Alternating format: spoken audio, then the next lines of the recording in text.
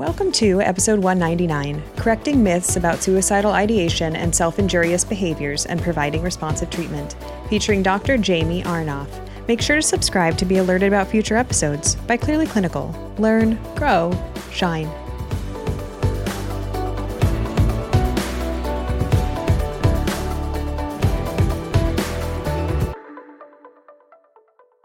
This episode is proudly sponsored by Best Notes Electronic Health Record, software built for practices poised for growth and compliance. Visit bestnotes.com/clearlyclinical for a free demonstration. Please note that this episode discusses death by suicide and various forms of self-injurious behaviors, including discussion of redacted case examples. Hello to our listeners. My name is Beth Irias, and today I am delighted to be joined by Dr. Jamie Arnoff. She is a clinician whose specialization is understanding suicide and self-injurious behavior. And goodness knows, as we have this conversation today, this is such an important and heavy topic, and for many clinicians is a very scary one. So my gratitude to Dr. Jamie for coming and talking about this, because I can honestly think of few topics that make clinicians more uncomfortable.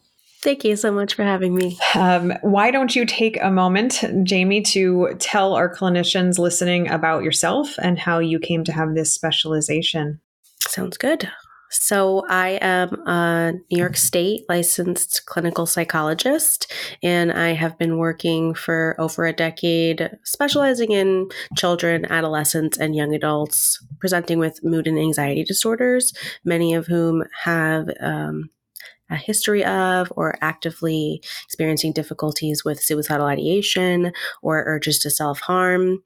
That's in hospital-based outpatient clinics, community-based outpatient clinics, residential treatment facilities, and now currently in my private practice where I work in Beacon, New York. And in addition to providing therapy to individuals experiencing suicidal ideation or self-injurious behaviors, I also participate in for-profit organizations, developing presentations, pushing into schools and other community organizations to talk to children and adolescents and their teachers, coaches, caregivers directly on the topic, because I think it's so important to just be discussing it and normalizing the conversation and having people feel a little bit more comfortable just putting it on the table. Fantastic. Thank you for joining us today. Before we started recording, just acknowledging how many myths there are, and I think how much misinformation, even looking back at my own education, how even what I learned 10, 15 years ago, now in 2023 being out of date. And I'm grateful for people like you that really dive into this, stay up to date to tell the rest of us, like, we don't do that as much anymore, or here's how we're talking about that instead. I think is really helpful because it is evolving our understanding of these things. So as we start this discussion, why don't we start first with talking about language, given it's what we're going to be using to describe this topic, or these topics, I should say. Can you speak about the language that we should be using, or it's what's considered most appropriate in talking about these topics? Sure. I think of this more in terms of suicidality and suicidal ideation. There is an outdated term people will use to refer to individuals who attempt or complete suicide. They'll say committed suicide. And there's an implication of crime. It pathologizes those that are affected. It sort of places blame on the person, and in no other area of death is blame placed on a person, and that contributes to a significant amount of shame to individuals who are just experiencing suicidal ideation, which I think extends to individuals that have urges to self-harm as well, and that then leads to an unwillingness to want to talk about it and be able to get help. So more appropriate, more current language that can be used to talk about it would be if an individual completed suicide or died by suicide. Thank you. I appreciate that coming out of the gate. There are so many nuances in the language that we use. Out of curiosity, if you're working with a client who's using that language that may be the more out of date language, if you will, and says, I've been thinking about committing suicide. For you, as someone who specializes in this, I would assume you're using then the same language that that person is using back. And what we're talking about is how we conceptually discuss it clinically. Absolutely. I do like to match a client's language. And if that is the language that they're using, especially to talk about this topic, which is what I refer to as the tough stuff, then I'm absolutely going to just lean on their language and continue using that to hopefully, propel the conversation forward. Because to your earlier point, there is the stigma about talking about suicidality and this myth that by talking about it, you're going to increase the likelihood that you do then have an increased frequency in suicidal thoughts, or there's an increased likelihood that you engage in a suicide attempt.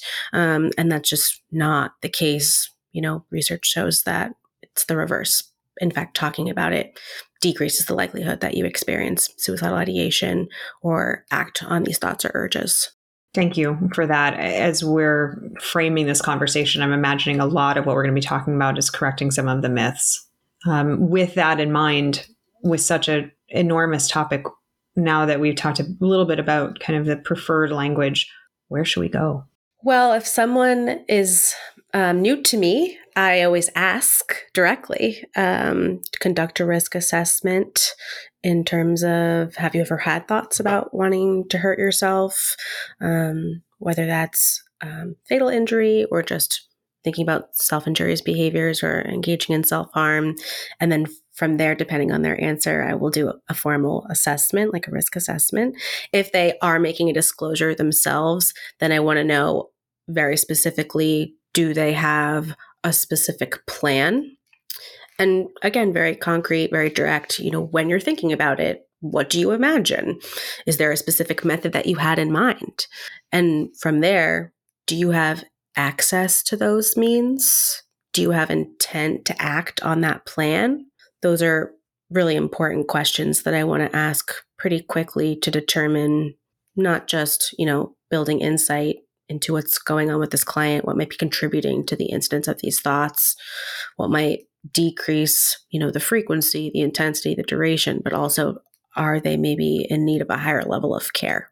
Even in conceptualizing this topic, here we are lumping together these two concepts of self-injury or self-injurious behavior and suicidal ideation or death by suicide. Mm-hmm. Can you speak a little bit about the differentiation between these two? Because I know when I was in my graduate program, very much some of the messaging I received was these two are intimately related. And the further I get away from that, the more that I dive into either topic, I go, well, they may be related, but these are actually kind of two separate categories. Can you speak to that? Mm-hmm. Absolutely.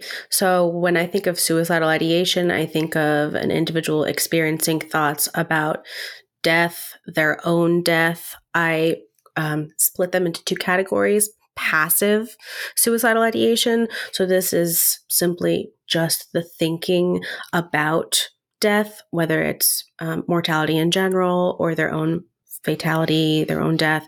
And then there tends to be no intent or plan. That's why I usually will ask, is there a plan? Is there intent to act on that plan? And then if they say yes, that becomes active ideation, which is them actually thinking about the methods that they would use, the plan in which they would implement to cause their own death. And that tends to be when you need to make a referral for a higher level of care, do a little bit of a deeper assessment. Although if anyone's making a disclosure, whether it's passive or active ideation, I'm always completing a full risk assessment, completing or reviewing a safety plan, making sure that they're coming in, weekly, checking in with me, doing all of that.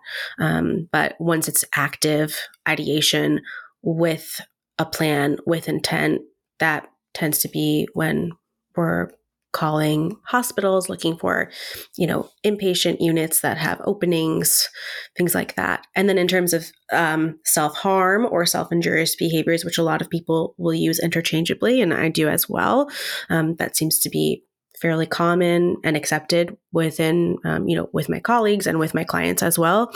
That doesn't necessarily have to be coupled with suicidal ideation. That's just any action that a person has caused to deliberately inflict harm or injury on themselves. And what I'm typically working with is what we'll on shorthand refer to as NSSI, which is non-suicidal self-injury or self-injurious behaviors. And that is, to specify that these actions are taken, yes, to cause harm, but not to cause death. So there's many reasons why a client may report engaging in self-injury, but these clients in particular, when it's NSSI, non-suicidal self-injury, are not also having in that moment passive or active suicidal ideation. But it's important to ask when they are talking about self-harm, just so that you're aware of what's going on. With that potential overlap in mind, does the existence of NSSI, so non-suicidal self-injury, is that a red flag for death by suicide? It can be. It certainly can be. I think it varies person to person. But that's why I think it is so important to follow up with questions about suicidal ideation, in addition to just having urges to self-harm and better understanding what drove their decision to engage in self-harm, what urges they were hoping to satisfy by engaging in self-harm. That'll better help to understand if it is connected to suicidal ideation. Knowing that there are a lot of myths that need to be debunked, at first glance, can you talk about some of those just to kind of frame how suicidal ideation or possible eventual death by suicide are actually showing up in therapy? I know that I've had the experience of there's what I expect to show up, and then there's the reality. So it's well, for example, one of the questions many clinicians have is it true that someone who tells you that they're thinking about suicide is more likely or less likely to attempt suicide? I think those are some of kind of the weighted questions that exist in the field where it's I really don't know. And granted, all of this obviously is contextually related to that individual. But when we look at kind of the research, can you share some of those myths that you hear in the field just to remind us and potentially take a minute to correct it and be yeah, you may have learned this, but here's what the research is actually showing? Sure. As I mentioned before, one of the most common myths that I hear as a provider specializing in this area, but also as a person sort of pushing into the community and encouraging people to not just engage in my presentations, but talk with me and their family members and their colleagues and their peers about it, is that talking about the topic actually leads to an increase in suicidality, suicidal ideation, an increase in suicide attempts. And that's just not true. Just reminding people that in the short term, it has been shown to, discussing suicidal ideation, urges to self-harm, has been found to decrease the likelihood that a person experiences suicidal ideation, but also acts on it, whether it's self-harm or an attempt. And then long-term really decreases the incidence and the prevalence of suicide attempts in general. So I think people get nervous about talking to anyone about this topic, which is again why I call it the tough stuff. So they don't even have to use the language. If they're afraid of using the language suicide or self-injury or self-harm, they can just refer to it as the tough stuff. Everybody has an understanding, it's established that that's what we're talking about, and they can still place it on the table. Another myth that I have found in my experience collaborating with colleagues, be it other clinicians, prescribers, is that if an individual is reporting suicidal ideation, it must be a crisis, it must be an emergency, and also that there must be so many significant things happening in that individual's life, trauma, a likelihood that there's comorbidity, increased substance abuse, difficulties at home, a lot of myths sort of wrapped into one that they sort of connect automatically with just the statements of I'm thinking of hurting myself or I'm thinking of taking action to die that are incorrect. I work with clients all of the time who are experiencing mild to moderate levels of anxiety or depression and have really supportive family dynamics, are great students, don't have any other like comorbid diagnoses, are not involved in any substance abuse, and still are experiencing these thoughts and urges. It just happens to be a thought that they have amongst all of their other thoughts. And that doesn't necessarily mean that they are in crisis or that they require a higher level of care or that they are a liability to be treated on a weekly basis or monitored very closely in conjunction with therapy and medication management. All of those things can still occur in the face of suicidal ideation. This topic is terrifying for many clinicians because of the reality. We are working with people that are in pain, and we cannot control what happens necessarily even within our offices, let alone out in the real world in someone's lived experience.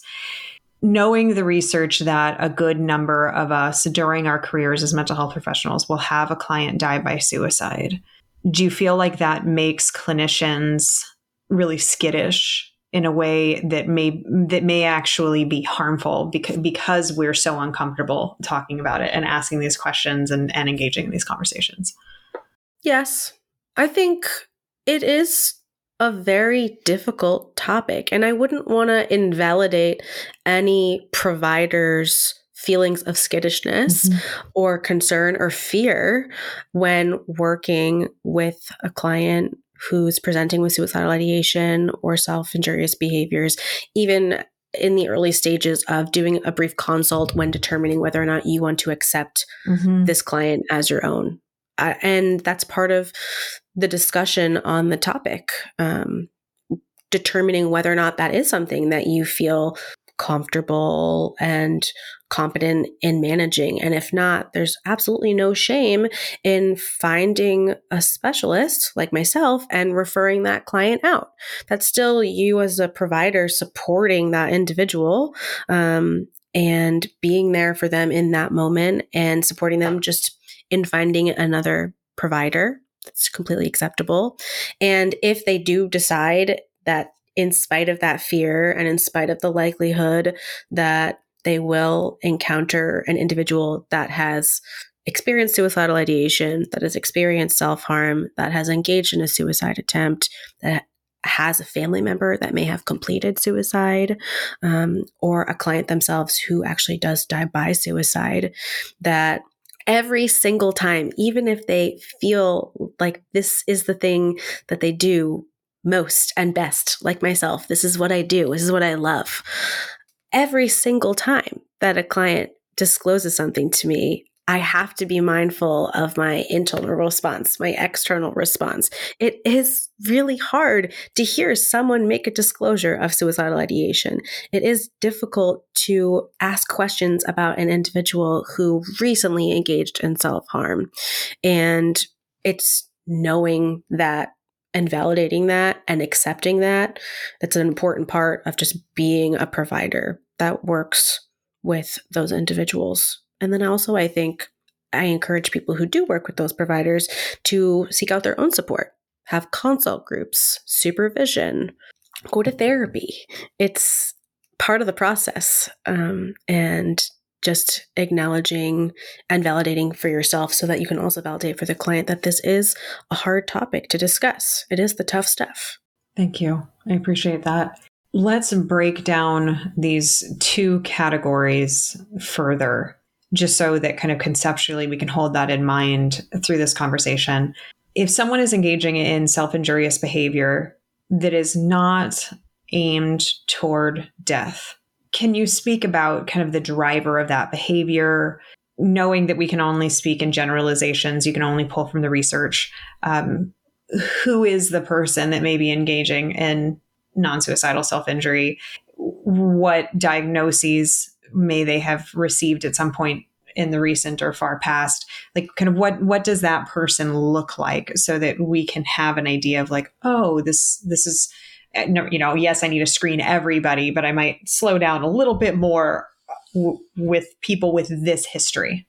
Sure. And I think part of that, I smile as you ask me that question, because there's some myth to that, in that there is this particular presentation or particular diagnosis that is connected to an increased likelihood of self-injurious behaviors. And if you see this person, even if you ask them and they tell you that it's not something they've done in the past or thought about, maybe they're being dishonest, or there's a barrier to discussing their history with those difficulties, because it's so likely with that presentation that they would then have a history of self-harm or just a self-harm.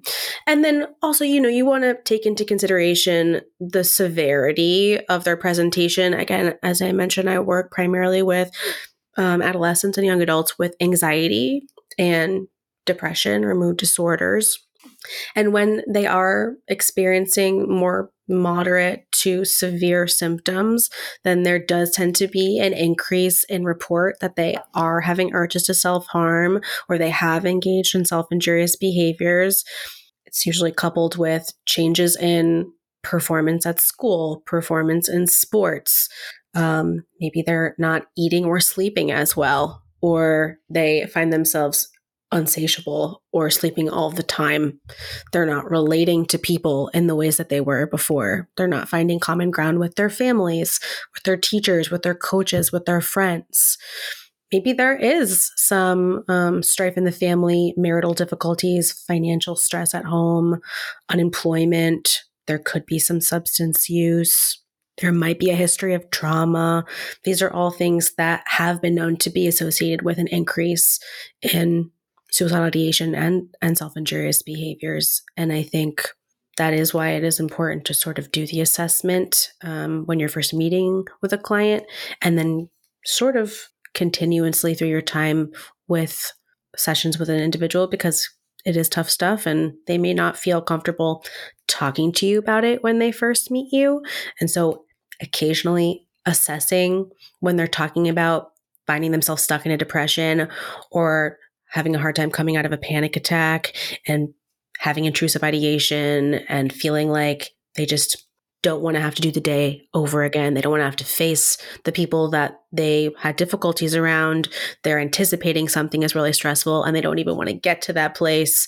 Okay, well, have you had thoughts of, wanting to hurt yourself in these moments? Have you had thoughts of engaging in self-harm? Were there any times that you did engage in self-harm when you found yourself having these thoughts or in these particular places? So it's just an opportunity for you to weave it into conversation.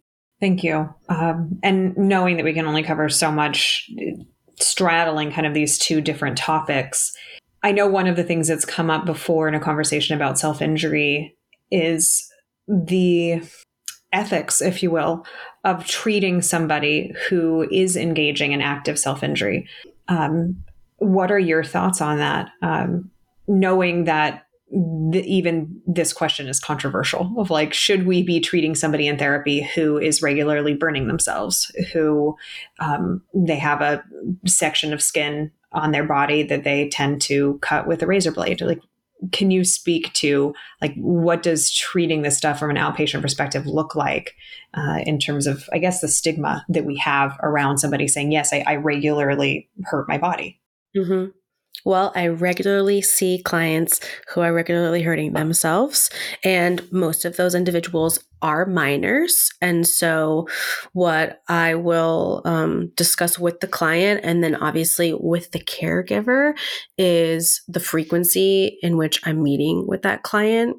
If any client is presenting with suicidal ideation or even urges to self-harm, obviously, if they're then engaging in self-injurious behaviors, that as well.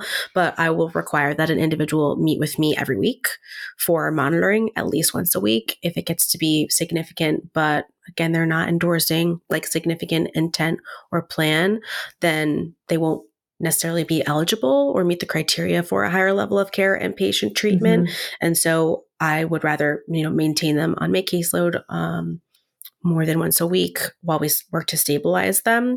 And there are, a variety of things that I can do with the client and their family to support them both in session with me and outside of session, in terms of, preparing their caregivers for working with and supporting their children, supporting my minor clients in having conversations with those that are around them, that are supporting them about what's going on, so that if they do need immediate support or a high level of care, they know what the resources are, they know the contact information, they have little cards that they can slip in between their cell phone case and their cell phone and carry with them at all times so that they can, reach those resources 24/7. In our area, we have 24/7 local helpline, hotline, stabilization center. So that's amazing. And then it becomes something that we talk about every time. It becomes the focus of treatment until we feel like it's stabilized. I think for providers, it can feel scary to know that a client is experiencing these. Mm.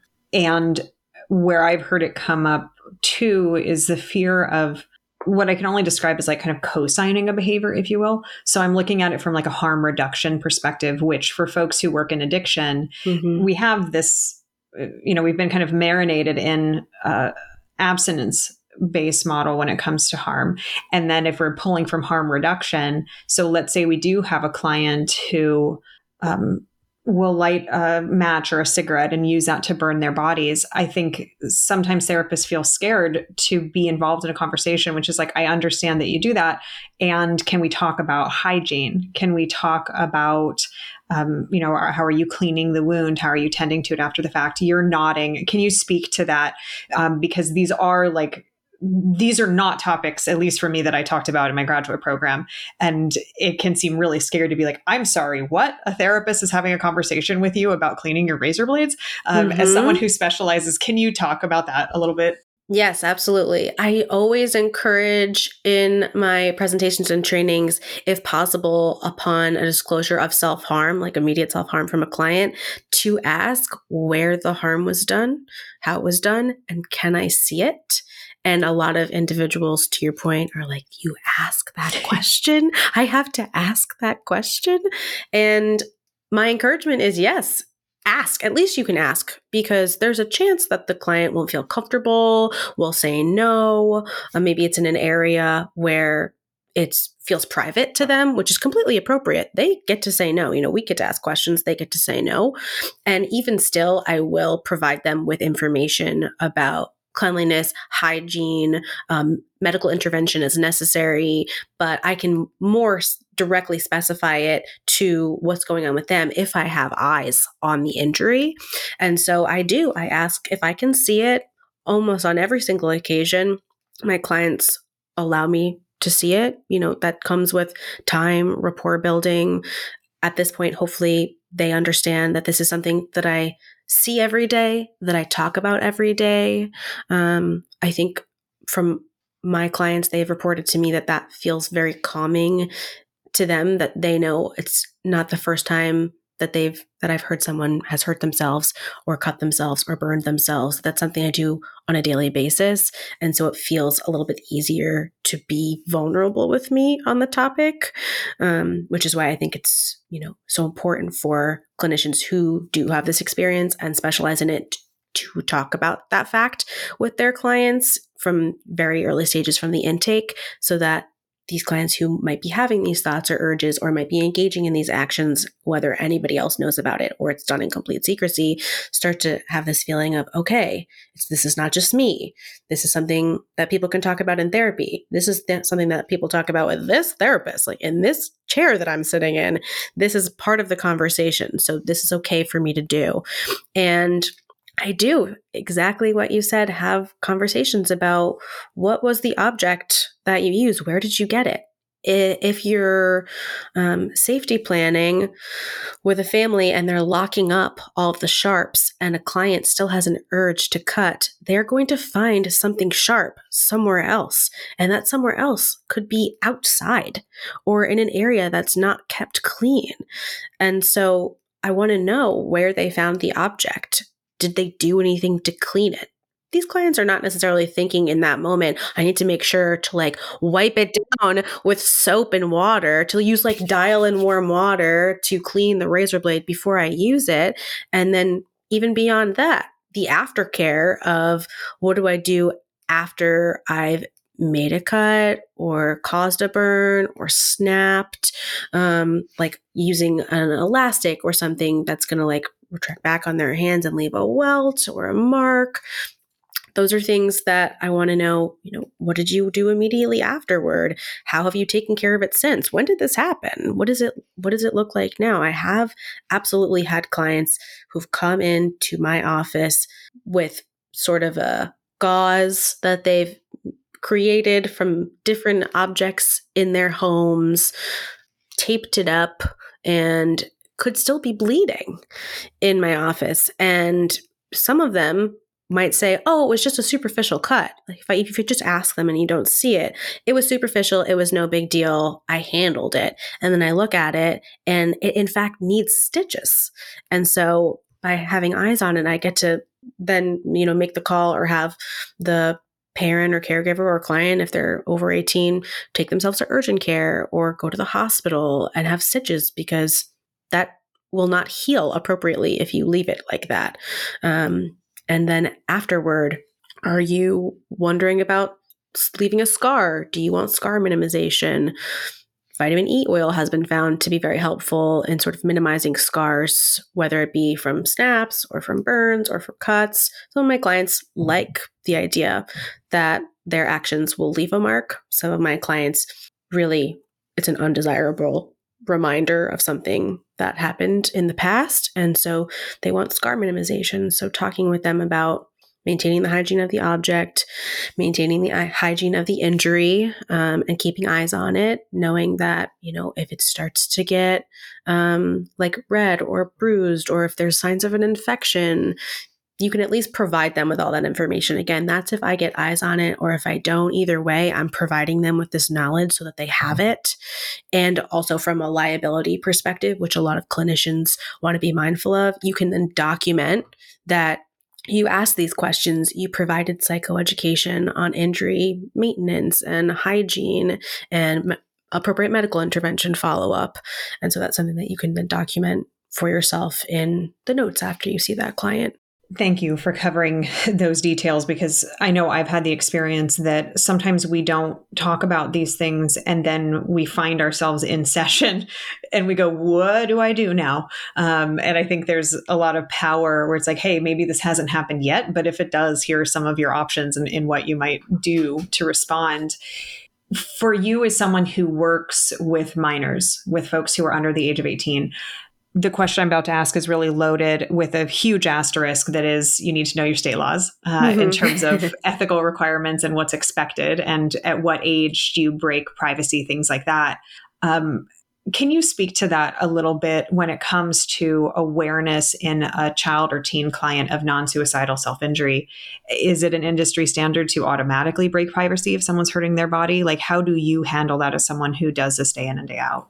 I personally, at the start of every client relationship, let them know when I'm talking about the limits of confidentiality that if there's any indication that they are in harm's way, whether that's danger to themselves or danger to others, then I'm going to be informing their caregivers about what's going on, because ultimately I am here to support them and keep them safe, and also support the people in their lives to do that same thing as well. And so it's a conversation we have, and my younger clients acknowledge with me, whether they feign misunderstanding or, state that never happened, when they do maybe make a disclosure and then are reminded that I have to inform whoever's outside in the waiting room what's going on. That's certainly something that occurs. And also, I think a lot of clients are sharing the information within the context of therapy because they know that it's going to be a conversation that's had. They don't have to have it by themselves. I offer many alternative ways of how to communicate that information. First, I don't immediately jump up and respond and say, we have to bring whoever's outside in. It's just a conversation. I'm learning about what's going on. I'm there for them. I'm allowing them to process this experience as, again, it might be their first time ever making a disclosure like this. I will safety plan with them. Then I will say, okay, you know what's got to happen. Whoever's out here, we've got to bring them in. Let's figure out how we're going to do this. How we're going to talk about this. Do you want me to bring them in and share what I've learned, what you reported to me? I'm happy to share it. You can be present and you can participate in the conversation, or you can be a silent observer on the couch, and we will have processed the language that we're going to use, topics and aspects of the disclosure that they feel comfortable with me sharing, that they don't want me to share yet. We'll have some sort of a nonverbal communication of like, I'll wiggle my glasses, or they'll to be like, Jamie, stop talking, or Jamie, please keep talking. I don't want to talk about this anymore. It could be the opposite. I could bring them in and I could be a silent observer. I could allow them to navigate the conversation, to direct it in whatever way they see fit, with the knowledge that if they leave something out or forget something, or there's something I want to add, I have permission to inform the caregivers about this thing that we maybe skipped over. I have also agreed in certain circumstances to allow the caregivers to come in and the minor to share with me outside of the room. I'm within earshot. I know what's going on. They also understand that I'm coming back in immediately to review what was shared and make sure, again, nothing was skipped over or forgotten. That's our opportunity to sort of review the safety plan with the caregiver, see if maybe they had some insight that the child or adolescent didn't, in terms of what might drive these ideations or urges, what they, might communicate externally that a client might not realize, but someone on the outside is like, oh, I can tell when you're finding yourself in this particular mental space. This is what you look like. This is what you do. This is what you sound like. So all that information is very helpful, but I review all those options with the minor first, and then we agree upon sort of a way of communicating those thoughts or urges to the caregiver and then bring them in. But I do that every time a disclosure is made. It puts you as a clinician in a tough spot, knowing, like, so for example, you had said, if someone allows you to see an injury and you're looking at it going, oh, I think that puppy needs stitches, that obviously you're not a trained medical professional, and the importance of documentation, of, providing the referrals, documenting that you provided the referrals. And I know that I've experienced as a clinician hearing the stories too about where non-suicidal self-injury turned into accidental suicide, turned into accidental hospitalization. That was never the person's intent. And I think that's one of the reasons that this topic is tough stuff, even for clinicians, is because of how quickly things can go south and feel unmanageable. Yes. And I think that sort of ties back to your statement a little bit earlier about the conversations about hygiene and having eyes on the injury, because then you can also provide psychoeducation regarding the depths of the injuries, the locations of the injuries, and how dangerous they can be. I mean, all actions intended to harm a person are dangerous inherently. And there are some injuries that some individuals might think that's just going to be a superficial cut, and it's just in the wrong location. It's at a depth that they weren't expecting, and they nick something they weren't expecting, and they need to seek immediate medical treatment, or it could be, fatal. Thank you for bringing up that aspect. I know I've been involved in conversations about, say, for example, cutting in the thigh or pelvis, and that can, if you hit the wrong areas, can be very dangerous. Yes. With unintended consequences. So as we're thinking about kind of non-suicidal self-injury and differentiating out suicidality, You've mentioned a couple times the phrase safety plan. Now, this is one of the things that I think is misunderstood in the field in the way that we talk about safety planning. I know it's been my experience as a clinical documentation trainer that sometimes it's like, oh, well, then I have this document that I'm going to pull out. That is the safety plan. And it has these boxes that have been pre-filled out that I'm going to check. And by doing this thing, I have now reduced my liability as a provider, and I have also helped ensure your safety. As someone who specializes in this, can you speak to that aspect of safety planning and kind of give us the quick and dirty about like what is a safety plan? Because I think there's a lot of confusion in the field. Sure. So for me, after a disclosure is made, I will have just a conversation with the client about what's been going on, when did this start, are there particular warning signs that a crisis might be developing for them? Are there specific activities, people, places that might lead to an increase in the frequency, the intensity, or the duration of these thoughts or urges? Are there, as I mentioned before, internal warning signs that they'll acknowledge, or external warning signs they know that they put out for other people? And that's where, if it's a minor, caregivers can come in and say, oh yeah, I definitely notice that this happens. There's a change in your mannerism, a change in your speech, your tone, how you interact with us. That lets me know that you're having a bit of a harder time. And then on the other end of the spectrum, are there certain activities, people, places that you find distract you from these thoughts or urges that help decrease the intensity, frequency, and duration of what's going on? Who specifically is a person or people that you can discuss these thoughts with when they're happening in the moment? And with that, I usually have them write out their full name, take down the address of that person and the phone number of that person so that they can carry that information around. I'm not expecting, to your point, a client, especially a teenager, to like carry around a packet of safety planning. They're not going to do that. But something that they can like fit into their pocket, or as I mentioned before, a lot of my clients do actually do this, slide the little bits of information we decide are most important and critical for them in between their cell phone case and their cell phone, because they're always carrying their cell phone. So they always have access to that information. That would be a piece of information, that person, that name, the phone number, the address. So if for whatever reason the client themselves can't utilize it and someone finds them in distress or in crisis and they're asking what should they do, who should they call, that number is already readily available for them or whoever's working to support them. Same thing with local resources. I live in Dutchess County.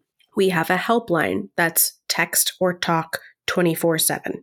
Talk, people will pick up immediately, available to you in crisis. Text, I've heard that it's not always as quick to respond. So if it's an immediate crisis, I'm always encouraging my clients that, as mortifying as it can be to talk to somebody on the phone, it's going to be worth it for them to get an immediate response, immediate feedback by calling them on the phone. Give them that number.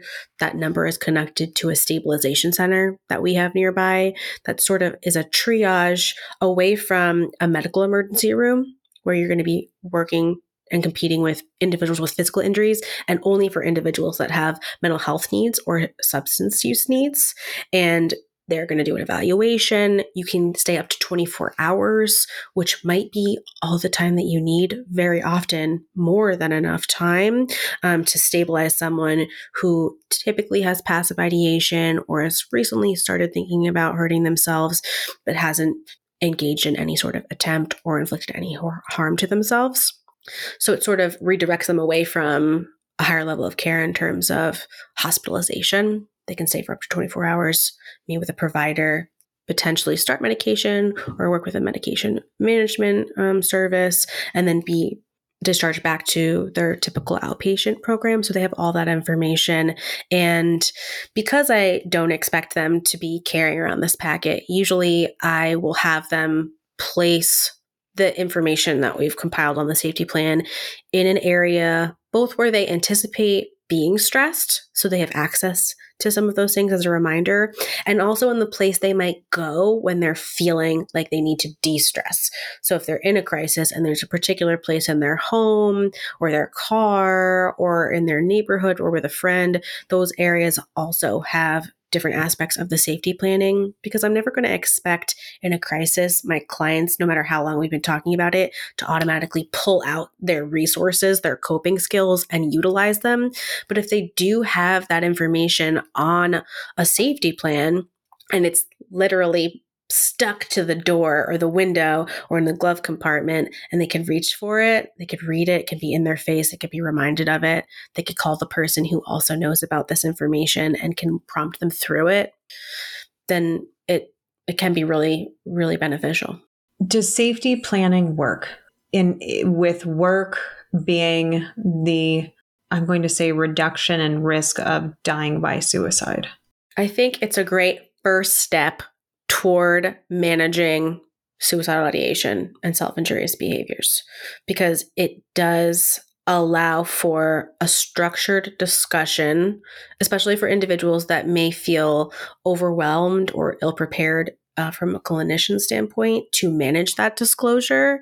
It sort of allows them to prompt themselves and their clients through discussion about what might be driving these thoughts or urges, what might be contributing to them, and what might be helping decrease these thoughts and urges, and ways to manage them and cope more effectively.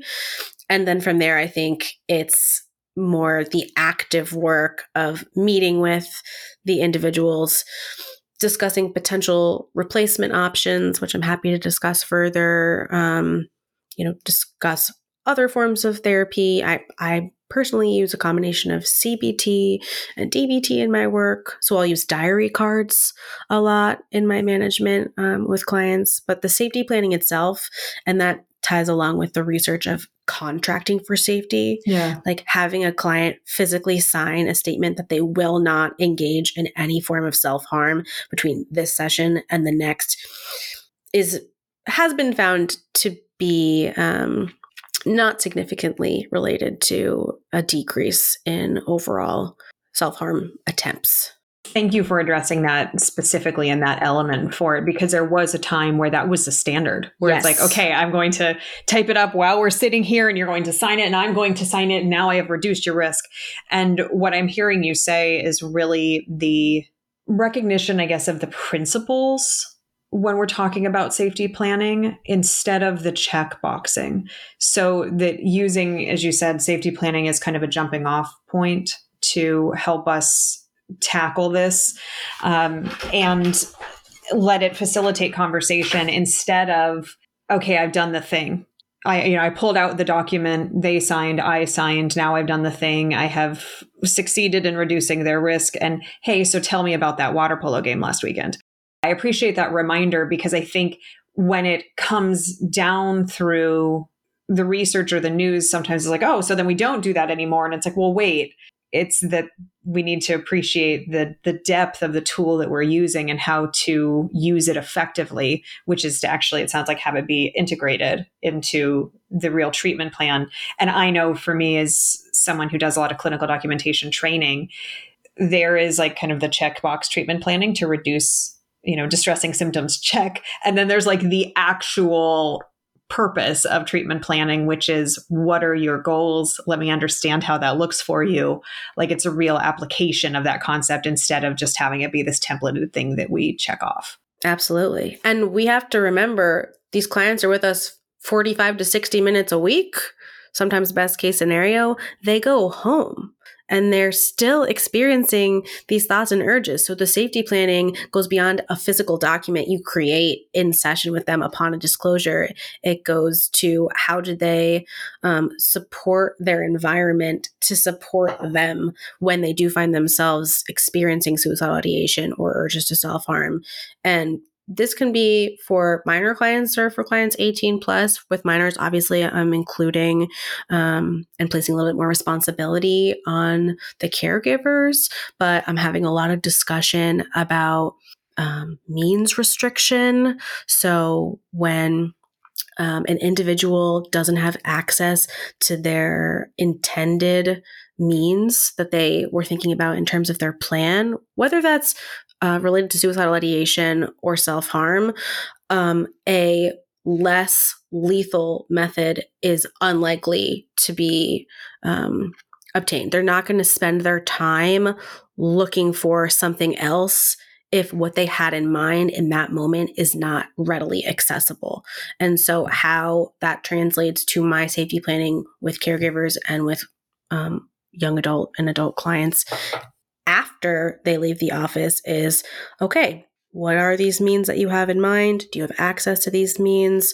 Let's make sure that you have limited access or no access. So in terms of sharps or things that could inflict any sort of harm, right? We've talked about burning a little bit. We've talked about snapping a little bit, cutting. You can get a lockbox, and some clinicians have lockboxes in their office. I always tell individuals that they can purchase them in a place like Home Depot or Lowe's and provide some psychoeducation on how to ensure that those lockboxes are as effective as possible. So make sure that the key isn't like dangling in the lock itself, or that it's not hidden in the drawer where everything else is hidden, and it's not the client's birthday if it's a number code, that the code is changing and not kept in a location that can be discovered easily. Because again, if they have an idea of using an object and they don't have access to this object in the immediate, time following this initial urge, it can be as short as 5 to 10 minutes that pass when this insistence, this urge to act on that thought passes enough for them to engage in some safety planning, utilize some of their coping skills, reach out for a support person. And if we're talking about more lethal methods, if they're thinking, okay, I have a gun, or I'm thinking of using a gun, there's firearms storage and firearm storage safety. So you can get 2 boxes. You can lock up the firearm and the ammunition separately. You don't want to lock them together, because if for some reason the person obtains access to one of the lock boxes, then you don't want them to have everything readily available to them. You still want it to be more time to allow for the likelihood that that urge, that intensity decreases. A lot of police departments and fire departments offer free firearm storage. So you can call them and let them know that you have a firearm and that you don't want it in the home for these particular reasons. You're concerned about the safety of a family member, and they will hold that firearm, and only certain people can obtain it with certain information. And so you don't even have to worry about locking it up. You can keep it outside of the home. And so I'm always encouraging people to check in with their local fire departments, their local police departments, because there just tends not to be a substitution for a different method when they can't easily access their intended plan. Thank you for that. Certainly in the run-of-the-mill training conversation about reducing a client's risk of death by suicide, that is one of the standard questions in that assessment of like, what is your desired means? Do you have access to that means?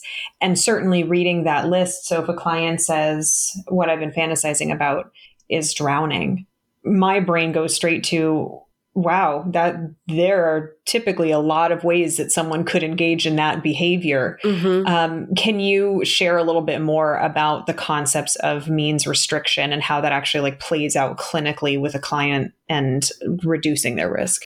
Sure. In those cases, obviously there's going to be no way to completely restrict their means to things there are showers at home, bathtubs at home, in schools, at places of work, at the gym, there's pools. There are ways for them to follow through on that plan if they wanted to. And so for incidents like that, where I can't necessarily restrict their access to their intended means, I might work on better understanding the urge that they're hoping to satisfy by engaging in this self-harm or this plan that they're intending to act on, because perhaps we can satisfy that urge with something different and not at all harmful in a way that just takes the edge off enough that they can then, again, utilize their support network, utilize their coping skills, reach out to a hotline, go to the stabilization center, call 911 if necessary.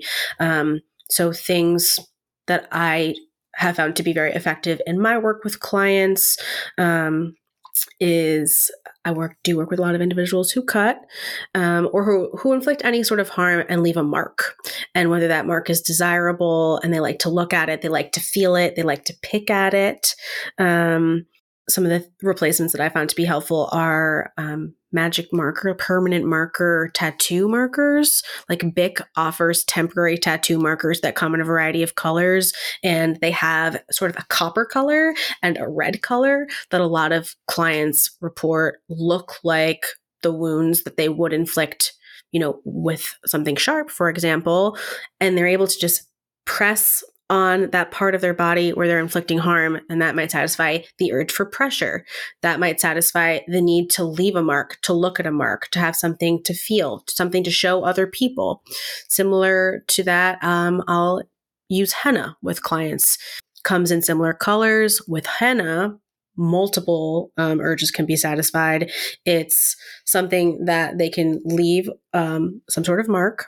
It dries so they can starts to sort of resemble a scab, which they can pick at without opening an actual wound.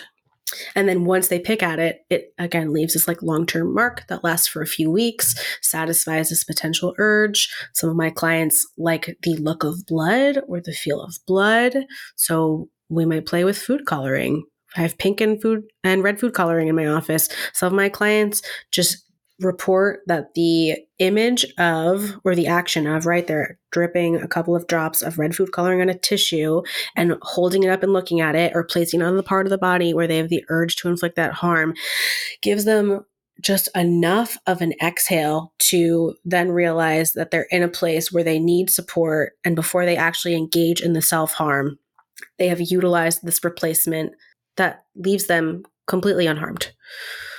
So just a couple of options. Thank you. I appreciate that. And again, I think as we're talking about this, I'm realizing a lot of these things almost fall in the realm of case management, if you will. And I think that it's a different approach for those of us who don't specialize in it. Again, because it's like, oh, I've never thought of that. I've never thought of pulling out red food coloring or getting some paint and going through kind of what are harm reduction strategies, because it can just feel so scary to have the conversation at all. Yes. And yes, we need to be mindful of our liability and the ethics of the interventions and the behaviors that we're engaging in. Absolutely.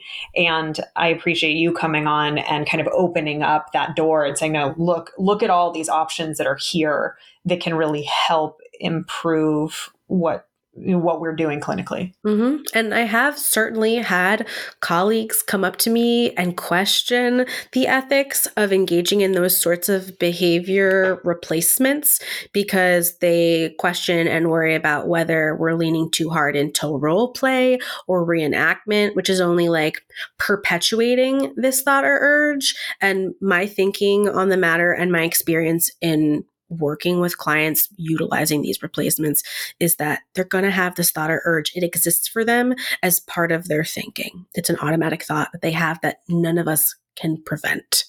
If I better understand what drives the urge and what can satisfy the urge in a way that prevents them from inflicting harm on themselves, that feels like a worthy endeavor to at least try with a client. And obviously, after, discussing the options, trying the options in session, and then allowing them to try it in between sessions at home, I'm going to have a discussion with them about how it went. Did it, decrease the intensity, the frequency, the duration of these thoughts or urges? Was it a longer period of time between when these urges even presented themselves? Did they notice a decrease in incidents where they did engage in self-harm? And if I don't find it to be effective, maybe it's just not the right tool or technique for that particular client, but I have found it to be, generally speaking, a very effective intervention with my clients who self-harm. There's obviously a lot of creativity involved in what you're suggesting. When you and I discussed tackling this topic, there's an unbelievable amount of content here that we certainly cannot even begin to do justice to in an hour. For folks who are listening, thinking, I need to learn more about this. So let's first start and talk about the NSSI part of things. Where do you recommend folks get the best education for more information about non-suicidal self-injury and working with clients who self-harm? I will say for both non-suicidal self-injury and also suicidal ideation, the CDC yearly or every other year releases a technical package, which includes policies, interventions, suggested treatment, where they're really condensing all of the research in terms of prevalence, techniques, developments in the field, appropriate language to use. It's dozens of pages. It's not a short document, and that's a really good place to start, and will provide citations for where you can also go to look for more in-depth information in terms of the research that's contributing to their package and things like that. Thank you. And how about training organizations? Are there any that are reputable that you recommend, or any websites that are helpful? Because as I'm listening as a non-expert to what you're saying, these are some interventions that I've never even thought about. Just to be completely transparent. Sure. And so it's like, where did you learn this? How do we learn this? Yes. So for me, as a clinical psychologist in New York State, I go to the Office of Professions website, where they have the list of approved and reputable organizations that host approved and accepted CE programs for people in my field. And within that, I will then look specifically for individuals who are presenting on the topic, because I know the process and the procedures with which they had to sort of be vetted and have the experience and the specialization in working on the topic that they're discussing. And that is somewhere where I would trust and send other individuals to learn more about the topics. Perfect. Thank you. For our listeners who want to learn more and about your work, can you please remind them again? So this is Dr. Jamie Arnoff. Please tell them where to find you. Sure. So you can find me at my private practice therapy email and website, bfftherapy.com. I do a lot of trainings just in general about the topic, but I also consult with clinicians and prescribers who may be wondering about working with this clientele, or may find themselves working with a client who's high risk and they just want some support, some supervision, some techniques that maybe they've never thought about. So you can reach me through that website, bfftherapy.com. We have an Instagram at bfftherapy that we sort of fill with our personalities and tips and tricks about mental health and sometimes suicide prevention for our younger audience. So the children and adolescents that I typically see, so they can not only just learn a little bit more about me and what it might be like to work with me as they and their caregivers are trying to find a therapist for them, but also just have a space where they can learn more about this. And then the organization that I mentioned before, where we develop presentations and push into schools and organizations to talk about youth mental health and suicide prevention, is called James's Warriors. So you can go to James's Warriors website and learn more about our presentations. We present up and down the entire state of New York, and we'll be happy to discuss the topic with all of you. Thank you. I think, as you said, there's so much stigma around this. Thank you for being one of the clinicians out there that's trying to increase our comfort. Because as you said, people think about death, and we need to be able to talk about death and understand how to have these conversations. So thank you for joining us to hopefully help us feel a little bit more comfortable. And I know after talking with you, I feel a little bit more comfortable. So thank you. I appreciate it. Thank you so much for having me and for bringing this conversation to the table. You've just finished listening to another exclusive continuing ed podcast by Clearly Clinical. If you like what you just heard and you need continuing ed credits, please visit us at clearlyclinical.com to check out our one-year membership, where you'll have access to our growing library of continuing ed podcast courses. Clearly Clinical, where our goal is to help you learn, grow, and shine.